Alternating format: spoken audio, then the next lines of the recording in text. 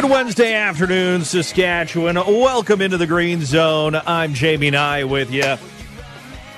And as I mentioned to Justin Blackwell, a warning to Edmonton Oilers fans who are riding high with an 11-game winning streak after a comeback win over the Toronto Maple Leafs last night, 4-2. They were down 2-0 in that game until Leon Draisaitl's ugly goal that got the Oilers back in the game, which included Zach Hyman, one of the best goals you'll ever see in hockey. That was taken away because of an offside review. But the Oilers win again, 11 straight. Here's the warning to Edmonton Oilers fans. The Nye Hex is coming your way, ladies and gentlemen. I am personally heading to Edmonton tonight just to make sure this streak ends for my Vancouver Canucks. I'll be in the house tomorrow when they take on the Seattle Kraken in Edmonton. They're taking the boy to his first NHL game. And if the Oilers lose tomorrow, you know who to blame. You can blame me for it. Because if I show up and they lose, I think that will be hilarious. Also, go Jordan Eberle with the Seattle Kraken.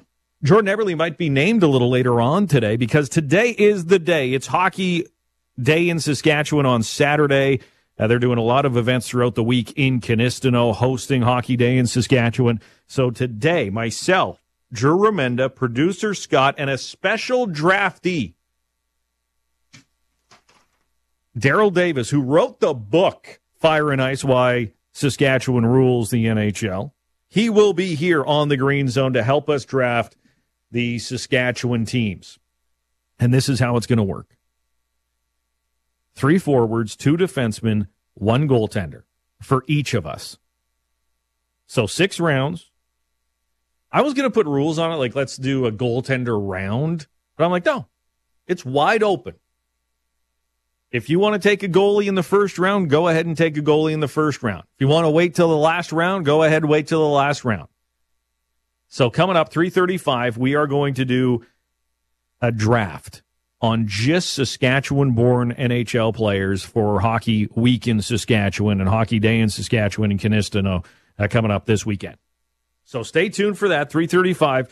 And your suggestions, please, help me out. Drew Remenda, Daryl Davis, they have long been following Saskatchewan players, much longer than Scott and I have, like 20 years more. 1-877-332-8255 is the fan line. Your recommendations on who should go early. Or maybe some late-round steals for Saskatchewan-born hockey players. Also coming up on the Green Zone, one of the great stories from the wild card weekend in the National Football League was seeing Baker Mayfield of the Tampa Bay Buccaneers bring down the NFC champion Philadelphia Eagles. And in his contract, he gets $250,000 for every playoff victory as a bonus. He made $250,000. Beat Detroit, you win $200,000. You get $250,000 again.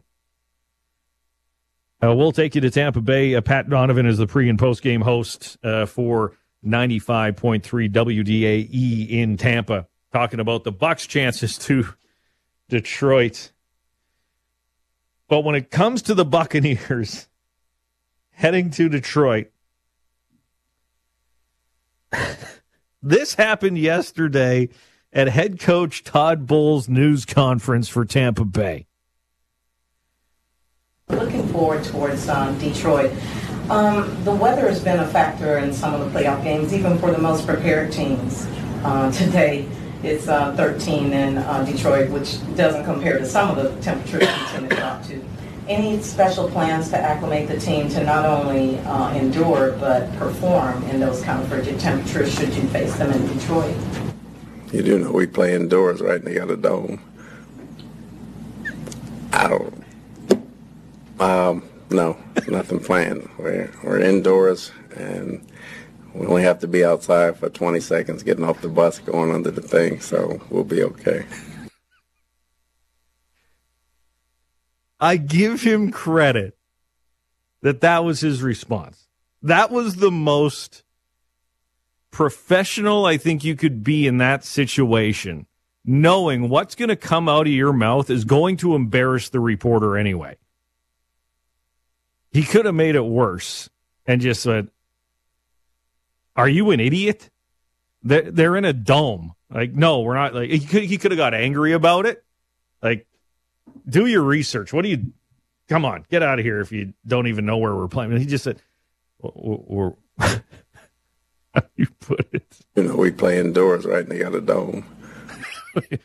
We play indoors, right? They have a dome, so yeah. Well, we'll be good playing in Detroit. It'll be cold outside, but in the stadium, we'll be just fine in an indoor. It reminded me of a similar situation in Saskatchewan, which is just somebody asked a quarterback. I can't remember which quarterback it was, but it was a preseason game, and it was a young quarterback coming to Canada, first pro game. Will it be intimidating? The question was, will it be intimidating coming out to, what looks like 30,000 people? And the player looked around, literally went and looked around Old Taylor Field and went, I think my high school stadium was about this size, so I think I'll be okay.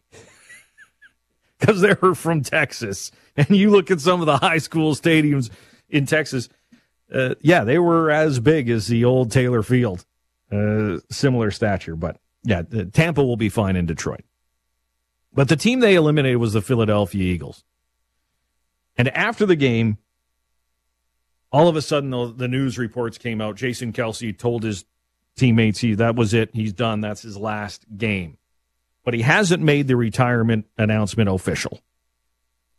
Today, on the New Heights podcast with his brother Travis, he addressed the rumors that he will retire. Nick kind of gave me an opportunity to talk. I didn't announce what I was doing on purpose, despite, I guess, what's been leaked to the media. I just don't think you're in a position after a game like that to really make that decision. I just don't. There's too much emotion in the moment to really fully grasp that decision. I'm not trying to be dramatic and continue to draw this thing out. I'm really not. It's just something that I think, when it's time to officially announce, what's happening in the future, it'll be done in a way that's, definitive and pays respect to a lot of people and individuals that have meant a lot to me and has led to the career I've had. I don't think that it would be respectful or even accurate to be able to do that right after a game like that. Yeah. But I did address the team and pretty much said the same thing that I just said to you, which is, I got belief in every single one of you guys, cherish the moment you have in this league. A lot of guys like, if that is your last game, I feel sorry for you. And I'm like, don't feel sorry for me, motherfucker. I had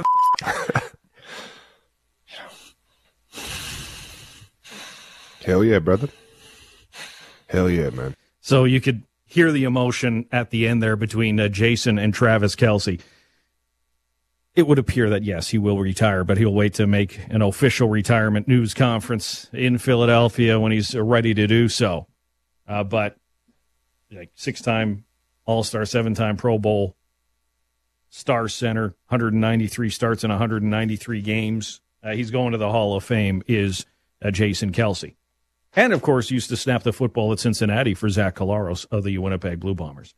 Coming up here on the Green Zone, also, Jay Onright is going to join us. He's going to Canistino Friday for their fundraising dinner for Hockey Day in Saskatchewan. And Daniel Wapple's going to come up. He's the goaltender coach for the Regina Pats. He also runs a goaltending academy. And there's been a lot of talk. Even SportsCenter and That's Hockey are actually doing a whole week on what happened to Canadian goaltending. What's going on? As we talked yesterday, Marc-Andre Fleury went to number 2, and it was Brodeur, Waugh, Fleury, Luongo. You go down the list, Canada ruled. Not so much anymore. When you look at goaltenders in the NHL, the top goaltenders in the NHL, it is Andrei Vasilevsky. It is Connor Hellebuck. It is Thatcher Demko. It is Markstrom. And when you look at who could play for Canada in the Olympics in net, you're going a little down the list to find the top Canadian goaltender. So what's going on? We'll ask Daniel Wapple about it, what he's seeing. Is it just numbers? Are there just less goaltenders? And I think you coaches, people in minor hockey, I imagine you've had a goaltending situation this year. Goaltender's sick. Where are we going to find a goalie? Producer Scott, we were in an era, we were talking about it earlier today in the Green Zone Lounge, saying when we played like minor hockey, like it was everybody's hand went up to play goal. It was who wants to play goal tonight? Everybody wanted to play goal. But now it's a little more pricey to play net. Daniel Wapple will be up at 5:05 this afternoon here on the Green Zone. But directly ahead, an era has ended in basketball in Canada. The 2019 Toronto Raptors are officially gone, as Pascal Siakam is the last out the door, traded today. We'll tell you about the deal next on 980 CJME and 650 CKOM.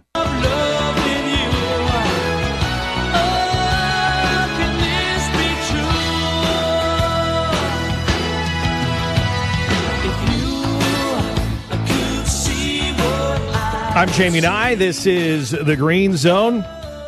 And a major deal in the National Basketball Association with the Toronto Raptors being finalized as we speak.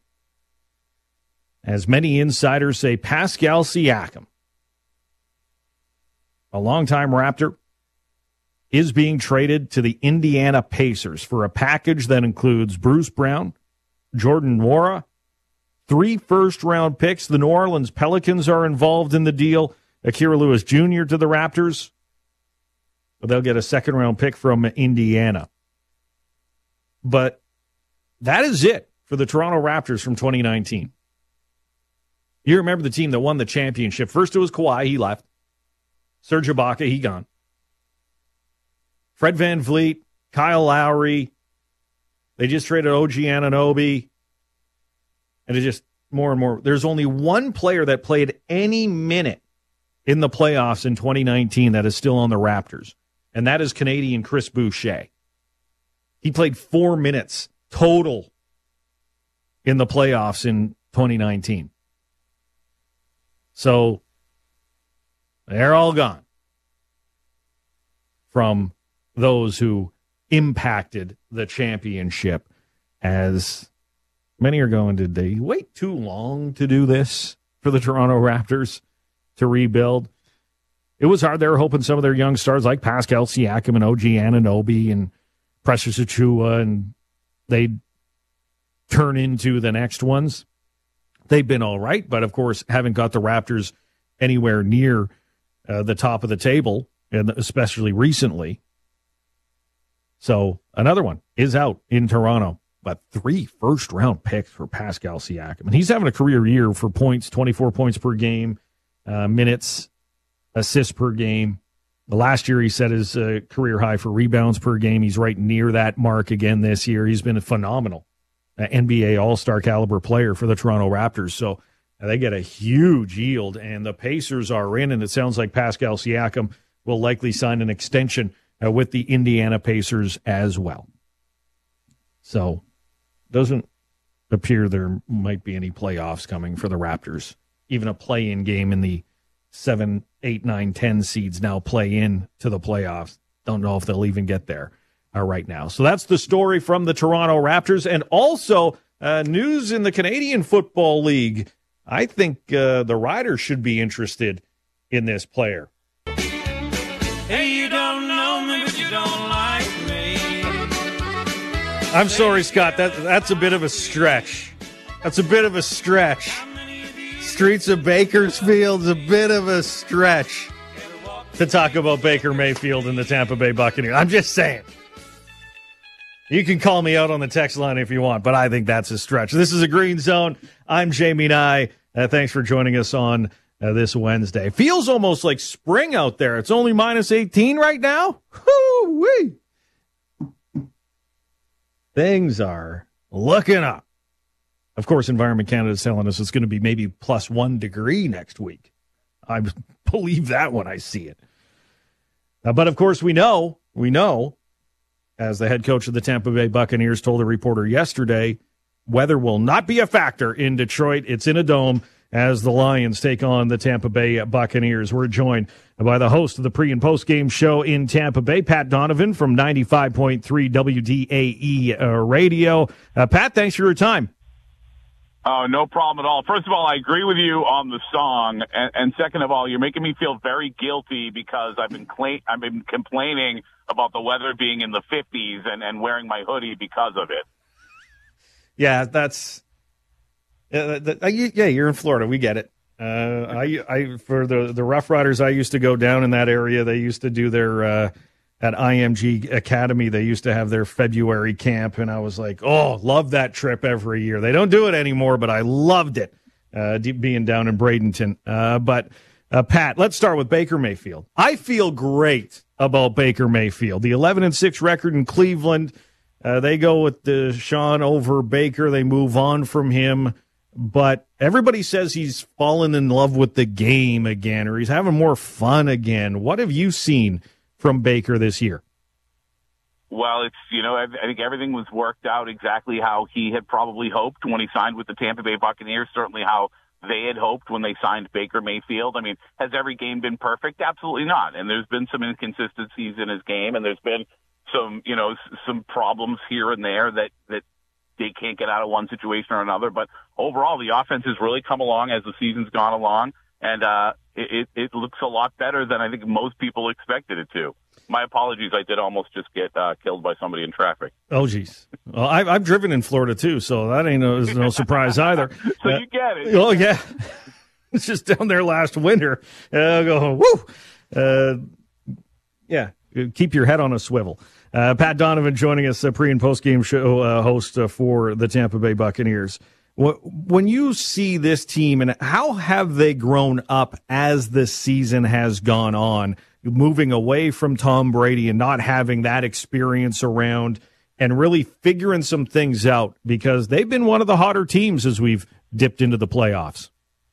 Yeah, right. They've won 5 of 6. In the last 2 weeks before the playoffs were not necessarily pretty, but they had won 5 of 6 going into the playoffs. And, especially offensively, right? Because defensively, Todd Bowles, a lot of the same players, although a couple of impressive rookies on that side of the football. The system's exactly the same, right? But on the offensive side of the ball, a new quarterback, obviously, with Baker Mayfield, but a whole new system for everybody on that side of the football. And you knew it would take some time. And it certainly did, especially in the run game. It was going to take some time for that offensive line to gel and kind of figure out that zone blocking scheme. And you could see early in the season where they were getting next to nothing done on the ground.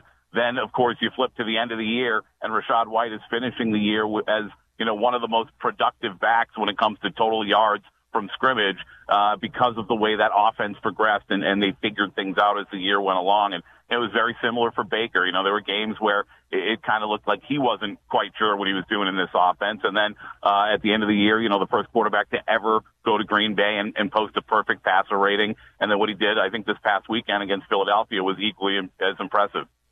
Did anybody in Tampa see 32-9 coming against the defending NFC champions? Well, so we have this really crazy caller named Buccaneer John who calls our show, and he always thinks the Bucs are going to win by about 50 points. But other than Buccaneer John, no, nobody saw this coming. I think a lot of people thought the Bucs were going to win in maybe a close game. I remember saying if the Bucs were going to win, it was going to be close. If it was going to be a blowout, it would have been Philly blowing out the Buccaneers. That's what I said, and clearly I was very wrong about that. I think people were hopeful that the Bucs could do enough, especially after only beating Carolina 9-0 in the season finale. I think they were hopeful they could beat Philadelphia, but I don't think many people, logical people, thought it would be 32-9. Of course, you've been able to be around Baker Mayfield a little bit. A lot of the play in Cleveland was, they want a more mature person at the quarterback position. So they go with Deshaun Watson. But anyways, what have you seen up close from Baker Mayfield as maybe not a franchise quarterback, but the guy who was next up after Tom Brady? Yeah, and I think you're right? I think he still does have something to prove before you can call Baker a franchise quarterback, or at least an elite quarterback. But, what we've seen is a guy that, and I kind of expected this. I thought for a long time that because they're kind of similar physically, that some people have kind of compared Baker Mayfield to Johnny Manziel. And when the reality is that, maybe there are some things in their game that you might say are a little similar, but outside of that, as human beings, they couldn't be more different, right? Baker is married, about to have a child with his wife, and they have a foundation and just, really, when you talk about maturity, right? He is absolutely a mature young man at quarterback and really embracing the opportunity that's in front of him, which, as you know, right, was his last best chance to be a starter in the NFL, and he's grasped that, and he's done it in a way that I'm pretty sure that most people here in Tampa Bay, and certainly that organization, want to see him back here next season. How important was that knock of having to look around, going to L.A., fighting for the job in Tampa for Baker to maybe become more mature? I think it's absolutely helped him. You have to imagine that anybody who goes through something like that, where you're the first overall pick in the draft and you're supposed to be the guy, and then all of a sudden you're a journeyman who may not have another chance to start in the league, like, that's got to be a knock to anybody's ego, and it's got to be something that you're going to grow from. And listen, did I know Baker before this year? I absolutely didn't. So there might have been a lot more maturity there, as kind of I suspected, than people thought to begin with. But absolutely, and he's talked about it. This has definitely made him grow. This kind of bouncing around situation that he's found himself in, but he thinks he's found home, and certainly the people here think so as well. Of course, they head to Detroit for Sunday in the divisional round. Let's focus in on the Bucs against the Lions as we're joined by Pat Donovan of 95.3 WDAE Radio, pre- and post-game host of the Bucs. They played the Lions earlier in the season. Rachaad White wasn't quite there yet in how he's taken over, especially in the back half of the season. The Lions didn't have Jahmyr Gibbs in that game, 20-6 final in favor of the Lions. What did they learn from that game, and how optimistic should they be to head to Detroit to take on one of the best teams in the conference?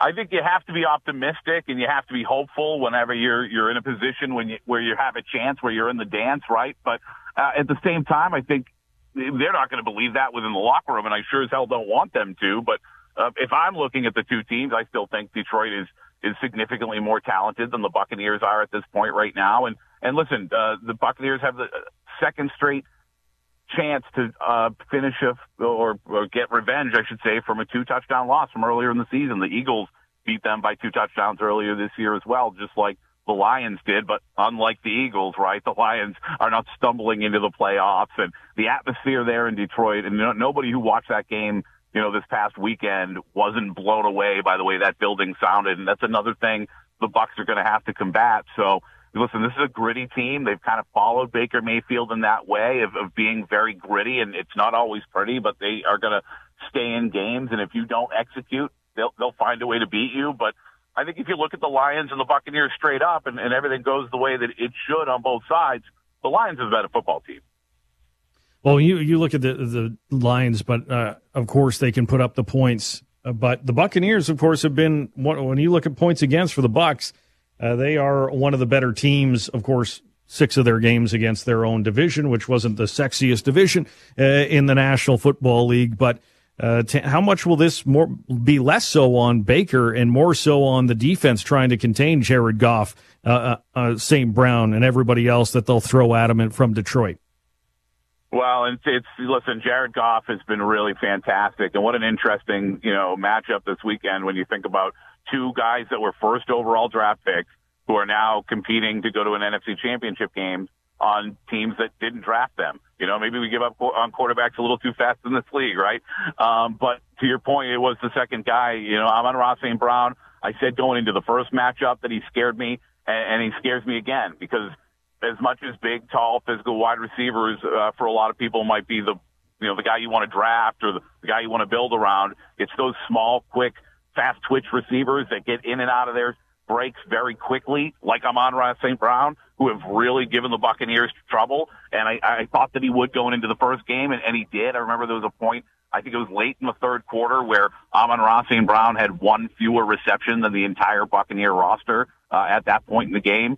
So he's a guy that is always trouble for everyone, and I think will be trouble for the Buccaneers again this weekend. Todd Bowles is smart, and he knows how to dial up blitzes, and he knows how to confuse people defensively, and he'll throw some things at the Lions. I still don't know how they cover Amon-Ra St. Brown. Well, Pat, we'll leave it there. Thank you so much for joining us here in Saskatchewan, and hopefully everybody out there feels a little warmer. Sometimes I say thanks for joining Saskatchewan, but Saskatchewan went to Florida for the last 10 minutes just to get a little warmer. Thanks for your time. Hey, good to have you guys here. Pat Donovan with us, a pre- and post-game show host in Tampa, Florida for the Tampa Bay Buccaneers. Bucs and the Lions on Sunday from Detroit. But yes, the reporter asked Todd Bowles about the weather impacting the game. They're in a dome. They'll be fine. It's inside in Detroit. But did you hear the news out of Buffalo? Snowpocalypse 2.0 might be coming their way this weekend. And there's talk of maybe another disruption to the schedule for the Bills and the Chiefs. We know the field will be fine. We saw that, but might be more fans sitting on snowbanks this weekend in the divisional round. Coming up next, This Day in Sports History, plus Jay Onright will be here. Of course, the host of Sports Center with Jay Onright on TSN. He's coming to Canistino for Hockey Day in Saskatchewan for the gala on Friday night. And then 3:35, we are doing our Saskatchewan hockey draft. Only available are those born in Saskatchewan. Myself, Drew, Daryl Davis, producer Scott will pick our team. And then tomorrow and going on the weekend, you can pick whose team has the best roster. I'm not going to be here to defend my team, so I just make sure you give me some credit, all right?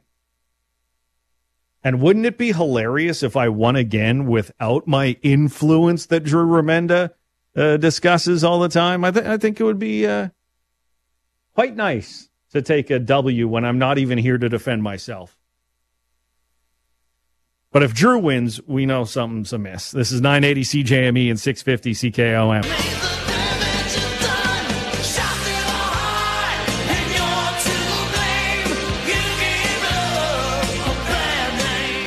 Weather in the Buffalo area impacting the NHL on TNT tonight.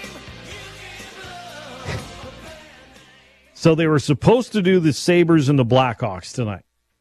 However, due to travel restrictions, that game has been postponed to tomorrow. But it's a national game tonight for TNT. So instead, they will do the Red Wings and Panthers game tonight. But the play-by-play crew is stuck in Buffalo. So, the panel will be calling the game from the studio with Biznasty and Henrik Lundqvist and Anson Carter. It'll be like the Manning cast with those guys from the studio during the Panthers-Red Wings game tonight for the NHL on TNT. Epbridge Farm remembers. Behind that, the Sanders and Orr! On the Orr! Game series! Toronto has won! Look at the mill! Oh my heavens! What a goal! What a goal! The mill! Oh baby! It's better promise me I'll be back in time.